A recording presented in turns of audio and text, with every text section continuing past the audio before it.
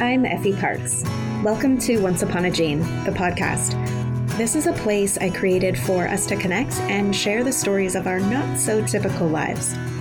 Raising kids who are born with rare genetic syndromes and other types of disabilities can feel pretty isolating. What I know for sure is that when we can hear the triumphs and challenges from others who get it, we can find a lot more laughter, a lot more hope, and feel a lot less alone. I believe there are some magical healing powers that can happen for all of us through sharing our stories, and I'll take all the help I can get.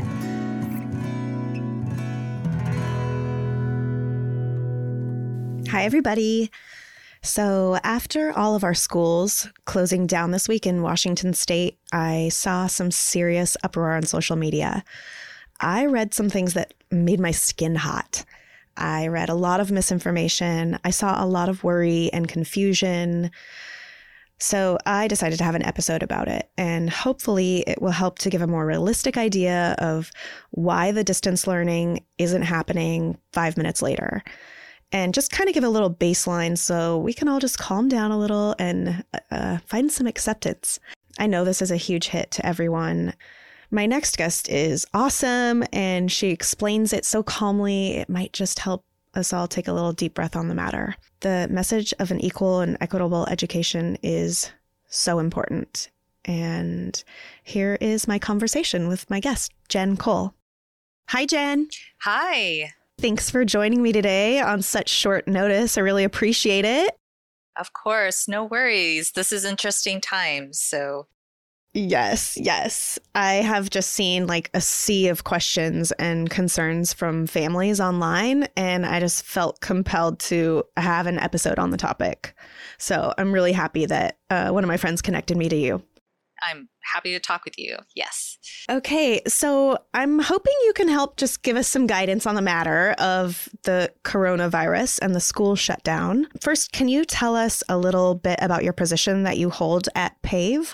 Yes, absolutely. So I am the Director of Parent Training and Information, and every state and territory has a Parent Training and Information Center. We are all funded through a grant from the U.S. Department of Education, and we are here to provide technical assistance to families and community members when they have questions or concerns about education for a child, and this could be children birth through 21 or 26 actually. We answer questions. We are not attorneys. We do not give any kind of legal advice, but we endeavor to be as knowledgeable as we can. And what makes us uniquely positioned to help families is that most of us that work at PAVE are parents also of children with disabilities. So this is like your journey of advocacy. Yes, I have a 9-year-old with developmental disability. So I kind of got thrown into this years ago when shortly after he was born. And I just endeavored to learn as much as I could. And then that is how I crossed paths with PAVE and ended up working for PAVE and currently serve as the director. I love that. Good job. Jen, can you explain for some of our listeners who don't necessarily know all of our lingo what FAPE is? Yes. FAPE stands for Free and Appropriate Public Education. And FAPE applies for any student eligible for special education. That also includes students with Section 504 plans. They are also entitled to a free and appropriate public education. And that's different from an IEP. How? A 504 plan typically is a plan of accommodations. It does not usually contain specially designed instruction for a student. So, for example, many students might have like life-threatening allergies in school settings. Typically, they have a 504 plan that just kind of outlines what the school is going to do to make sure that the student has equitable access to their education. And Okay. I don't think I actually fully knew what a 504 was, so thank you. Mm-hmm. Okay, so I know that now, I think officially all of our schools in Washington State have been closed down, correct? Correct. Okay.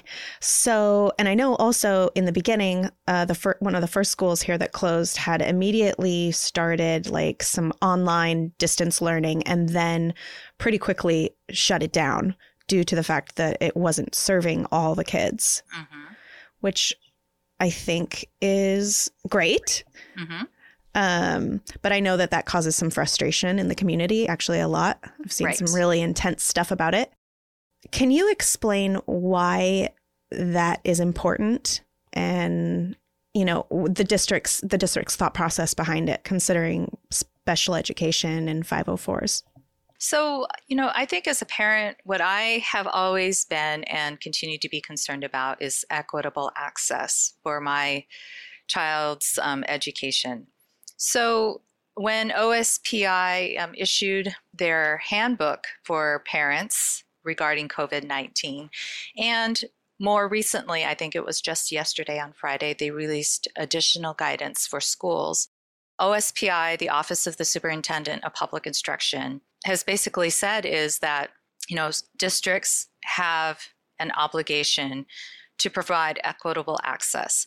So this really does go beyond special education. It could include our students who are English learners, students who are experiencing homelessness, students in foster care, students who need access to nutrition services. I mean, it's a whole thing. So while, special education is definitely a strong consideration, I know that as a parent, this impacts a whole lot of other students. And for some of our students, there's multiple intersections of that. We can see a student who might be experiencing homelessness and they have an IEP, an individualized education program. So they're even at a further disadvantage. So equity is key here. And that's the obligation that districts have to all of their students. So that's a huge consideration when districts are considering offering some kind of, distance learning or remote learning. It's like, well, can all students access this? And if they can't, then we need to rethink that. Yeah. I mean, I didn't even consider the whole scope of who is affected by this, not being able to just learn online. That's even bigger than I thought. And it might be just the groups I'm in, but all I've seen now is kind of like parents of typical kids sort of angry at a way in the special education world and kind of arguing amongst each other on the matter. But you're right. I mean, this is so much bigger than special education. And I think that's really important to point out and remember. Yeah. And that's, really unfortunate, because times like this, we need to be pulling together and communicating with our schools, with our districts, with our community partners to try to be solution focused. And it's, really from my lens, not the time to single out particular student groups, but truly like students who have no access to a laptop, internet. I mean, what does that mean for them as well? So yeah, it's a huge consideration, a huge equity consideration. Yeah, definitely. I know my local school district where my son goes, there isn't a plan yet. And I know it's because they're trying to figure out a way for this to be equitable. So I'm patiently waiting because I believe in them and I know they're trying to do the right thing. So do you know of any sort of ideas or plans that any of the school districts are working on to come up with sort of an equitable educational distance learning program? I have not heard any or seen any great plans at this point. And, the shutdown of all the schools just happened recently. Governor Inslee just announced that. And I think that's set to start next week, early next week. My home district, my son's first day at home was yesterday on Friday. So they haven't communicated a plan out to me either.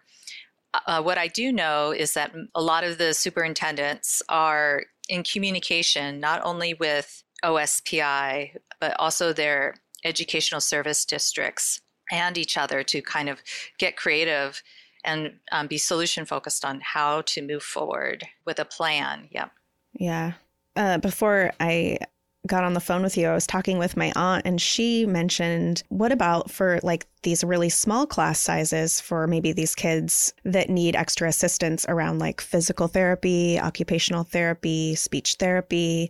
Like, what are the options, if any, of maybe having just smaller settings or one-on-one times here and there throughout the week with any of these students? Or is that something that wouldn't even be possible? I guess it would just circle back to equity. So, if something like that was designed and set up, then could those students access that? Yeah. But what about transportation? So there's a lot to consider. It's a conundrum. So what are some resources that you know of that parents could maybe turn to right now to figure out other ways to get services for their children, or any other ways to kind of battle the fact that these kids don't have a routine, which is really important to some of them? So, I have some thoughts. I think at the local level, it just really behooves schools and districts to be being in communication with families. One thing that I did appreciate from my home district is that they sent an email, at least, to acknowledge that as a parent of a child receiving special education services, that I'm thinking about this, and they know I have concerns, and then when they have more information, they're going to share that. So I appreciate that there's an acknowledgement of it at a minimum. I think that, for a lot of families that do have access to social media or the internet, I see, or I'm noticing, communities pulling together online to share resources. And I think there's one of the most recent things that's been going around is like companies giving free trials to their educational apps. So, sharing amongst the community. I know, or I've heard, that some of our community partners, like Boys and Girls Club, they are continuing some of their childcare and opening that up to community that could provide some additional educational opportunities, or at least, experiences to keep kids engaged. And, from there, I've just been tracking, information that's coming out of OSPI about their guidance to schools. I imagine that they're going to update their handbook for families as more information comes up. So, yeah, I think, just trying to be plugged in as much as possible to those avenues can be helpful. Totally. Yeah, I've seen a lot of those class things come up online, and there's got to be so many different ones that you could probably just Google and download or get an introductory offer to and see if it's something that'll work for your family. The matter of like services for these kids who do have individual education plans, are they entitled to these no matter what? Or do school closures kind of put a stop in that, like a stopgap? What does that look like for these kids if it doesn't end up working out for them when they go back to school? So I have been looking at some of the most recent guidance from OSPI regarding that.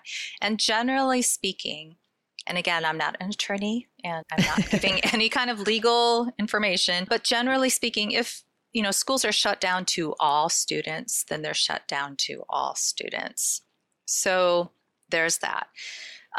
But schools, from my understanding, do have an obligation as schools get ready to resume, or, even right now, they do have an obligation to consider this impact on students with disabilities. And because individual education programs are individualized for each student, then it potentially becomes that team's decision as they look at the information around the closure. Well, what has been the impact on this student? Might this student need access to extended school year services because the delay was so disruptive to their learning, and maybe there was some regression in their learning? That's a potential. Or they might need to consider, has this extended closure impacted the student so much that maybe compensatory education might be needed? Those are hard questions to just say that all students need that. All students with disabilities need that because these are individualized education programs. But I would, encourage families to be thinking about that now, as time goes on, and as parents, families are monitoring their child's progress or maybe lack thereof while they've been out of school, then to raise these issues with the IEP team, because families are an equal member of the IEP team. Their feedback, their observations is valuable. So as a parent myself, I'm thinking about that. And like I said, I've only had one day of closure and with many more weeks to come. So I'm thinking about that right now. That's a very good point. Think ahead. Think about the extended school year program. Also, is the ESY something that's typically provided for any student who's maybe needing a little extra credit or maybe failed a class? Or is it currently just surrounding kids with IEPs? Well, so extended school year services is a little bit different from summer school. Okay. Summer school is, typically offered often to all students, but sometimes more targeted at students who might qualify for free and reduced lunch or students who might be not on track to graduate. There's a variety of reasons why summer school could be a good fit for students. For students with IEPs, extended school year services is, again, an IEP team decision. And there's specific Washington Administrative Code laws around how that is defined. And often it's around regression. Some students might be more prone to regression in their skills, in their knowledge with an extended time off. It could also be for students who are at the cusp of some emerging skills towards the end of the school year. And so to cut off services then would be detrimental. So those are a couple of considerations. But truly, this is like interesting and unprecedented times. So it's hard to know at the end of this extended 6 weeks or maybe more what that might mean for the conversations around students with disabilities. Yeah, this is all going to be really interesting to kind of see how it plays out. So what are you going to do? Do you have any ideas of how you're going to help your son with whatever developmental challenges that he has that he gets in school while you're off? Have you had any sort of like creative ideas or other plans that you're going to kind of go to? That's a really great question, because like many families, I am a full-time worker myself. I do have the privilege of being able to telecommute. I can do that. And so if my son is at home while I'm trying to work, like a full day, 8-hour day or more, it can be challenging to balance my work needs and then his needs. So I'm trying to figure that out right now. But I do know a lot about my son's disability. I'm very familiar with his IEP. So I have some ideas about, how I'm going to be able to support his learning. My son also gets occupational and speech therapy. So those things might be a little bit trickier for me to implement because, of course, like I'm not a therapist, but I'll go back to his IEP and look at some of the goals and see what I can work on because I'm his first and most important teacher. And so I think as much as I can, I want to support his learning at home. And I think that's, for parents, if your child does have an IEP, taking that out, taking a look at that is probably a really good idea at this point. I mean, I think all parents should be considering doing that just to be really familiar with what are the goals, what are some things maybe I could do at home to support the goals and what my child's working on. And then also over time, keep track of that because at the end of the 6, or more weeks, a parent might want to call an IEP meeting to talk about the impact that this extended time has had on their child's learning. And a parent can call an IEP team meeting anytime when school's in session. So something to kind of think ahead to, perhaps. Yeah, those are both really good reminders. I'm actually going to do that this weekend. So thank you. I'm going to get my copy out. And if I don't have a copy, we can just obviously email the school and have copies of the IEP sent to us, I'm assuming, correct? Yes, I would think that most schools have the capability to send an electronic copy to a parent through email. And potentially, if parents don't have that, maybe that parent can go to the school and pick it up. Perhaps a lot of schools are doing the site-based meal distribution for breakfast and lunch. I'm really encouraged to see that starting to mobilize. Yeah, that's awesome. Yes, because truly we have a lot of students where those school meals are a major source of nutrition for them. Yeah. And I've seen with a lot of the schools that it's free to every student, not just the students who are on a meal plan. Yes, I noticed that. That's great. Which is great because a lot of parents are out of work in a way. Maybe they're servers, maybe they're hairdressers, maybe they're this. And, they're not getting the steady income that you would with a salary-based job. Right. So that is really amazing. And I'm really proud of the schools for doing that. And the communities probably have a big part of it, right? Pulling together there.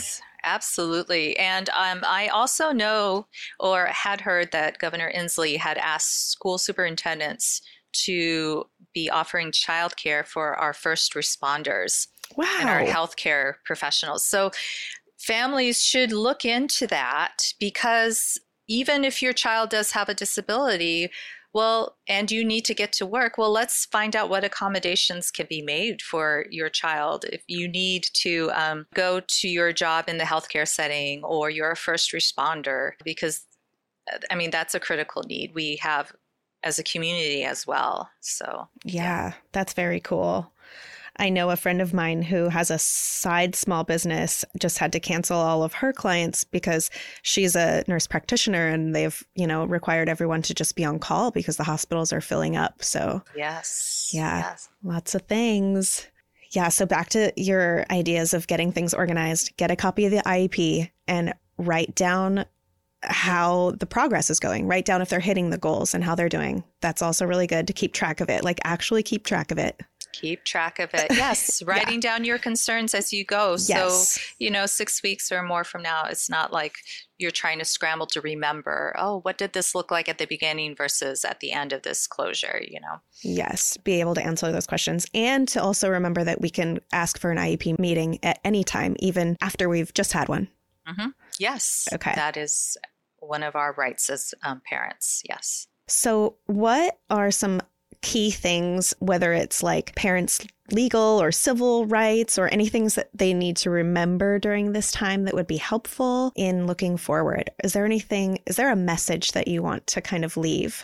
Yes. I think the two things that I think most about is equitable access. So is anything that the school is offering or moving towards as remote learning or distance learning for their students, is that accessible to all students? So I want to keep my eye on that. Then the other piece I want to think about is communication. And so I think in the end of it all, it's going to be really important for families and schools, districts, OSPI, that we all are communicating in a meaningful way and keeping the lines of communication open. And so even if a school doesn't have the answers, just acknowledging that families have questions and, being forward and being proactive to, send out communication like, okay, families, we know you're thinking about this.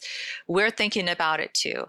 And when we have information, we'll connect with you. And in the interim, if you want to reach out to us with your concerns, we have an avenue for that. That's something my district opened up a particular email account for questions around the situation. Oh, that's great. Yes. But so equitable access, and that means all kids. It's so much bigger than students with disabilities. It's all kids. And then we have so many kids that have all those intersections of experiencing homelessness, of having a disability, and they could even be an English learner on top of that. I mean, that's a lot. And so their education matters just as much as my child's education matters. And then it's the communication piece, keeping the lines open. Yep. Yeah. I feel like parents of kids with, IEPs and 504s are maybe less stressed out and panicked in a way that we're sort of immune to this. We're used to this. We're used to waiting and battling and waiting and appealing and evaluating to get our kids educated. And we go through this a lot to just get what we want. And we're not just upset the second it isn't happening for us. So I think we kind of are a leg up there. Yeah. I mean, well, it's true. I mean, there's a lot of things that I think families who have children with disabilities, I mean, we go through, absolutely. And that makes us very resilient, Yes. for sure. And along those lines, I think too, we also have just resiliency in all our families. And whether it is a disability or if it's experiencing homelessness and other things, like if we could pull together and be aligned and really care about equitable access for all of our students, then at the end, we're going to be better together that way. Amen. And I really, really appreciate the school districts honoring that and not sending us kind of back into the dark ages with this just because some people are panicked about their kids' education. So I appreciate it, even though it's taking a little time and it might not totally work, but I think it's great to have included that thought process. Yes, absolutely. It's better for us to be united and care about everybody's access. Well, thanks, Jen. Is there anything else that you would like to share on the subject? Just that last thought about working together, pulling together, and working with our community partners and our schools to be solution focused, I think is going to really be helpful as we emerge from this and move forward from this. Yeah. Yes, totally. I feel so much more relaxed after talking to you about it, really. Well, good, Effie. Yes, and I really appreciate that you create this avenue of information for families through your podcast. I think it's really great, and I appreciate that as a form of advocacy for your child and for the many others who will connect with your podcasts. Thank you. I really appreciate it.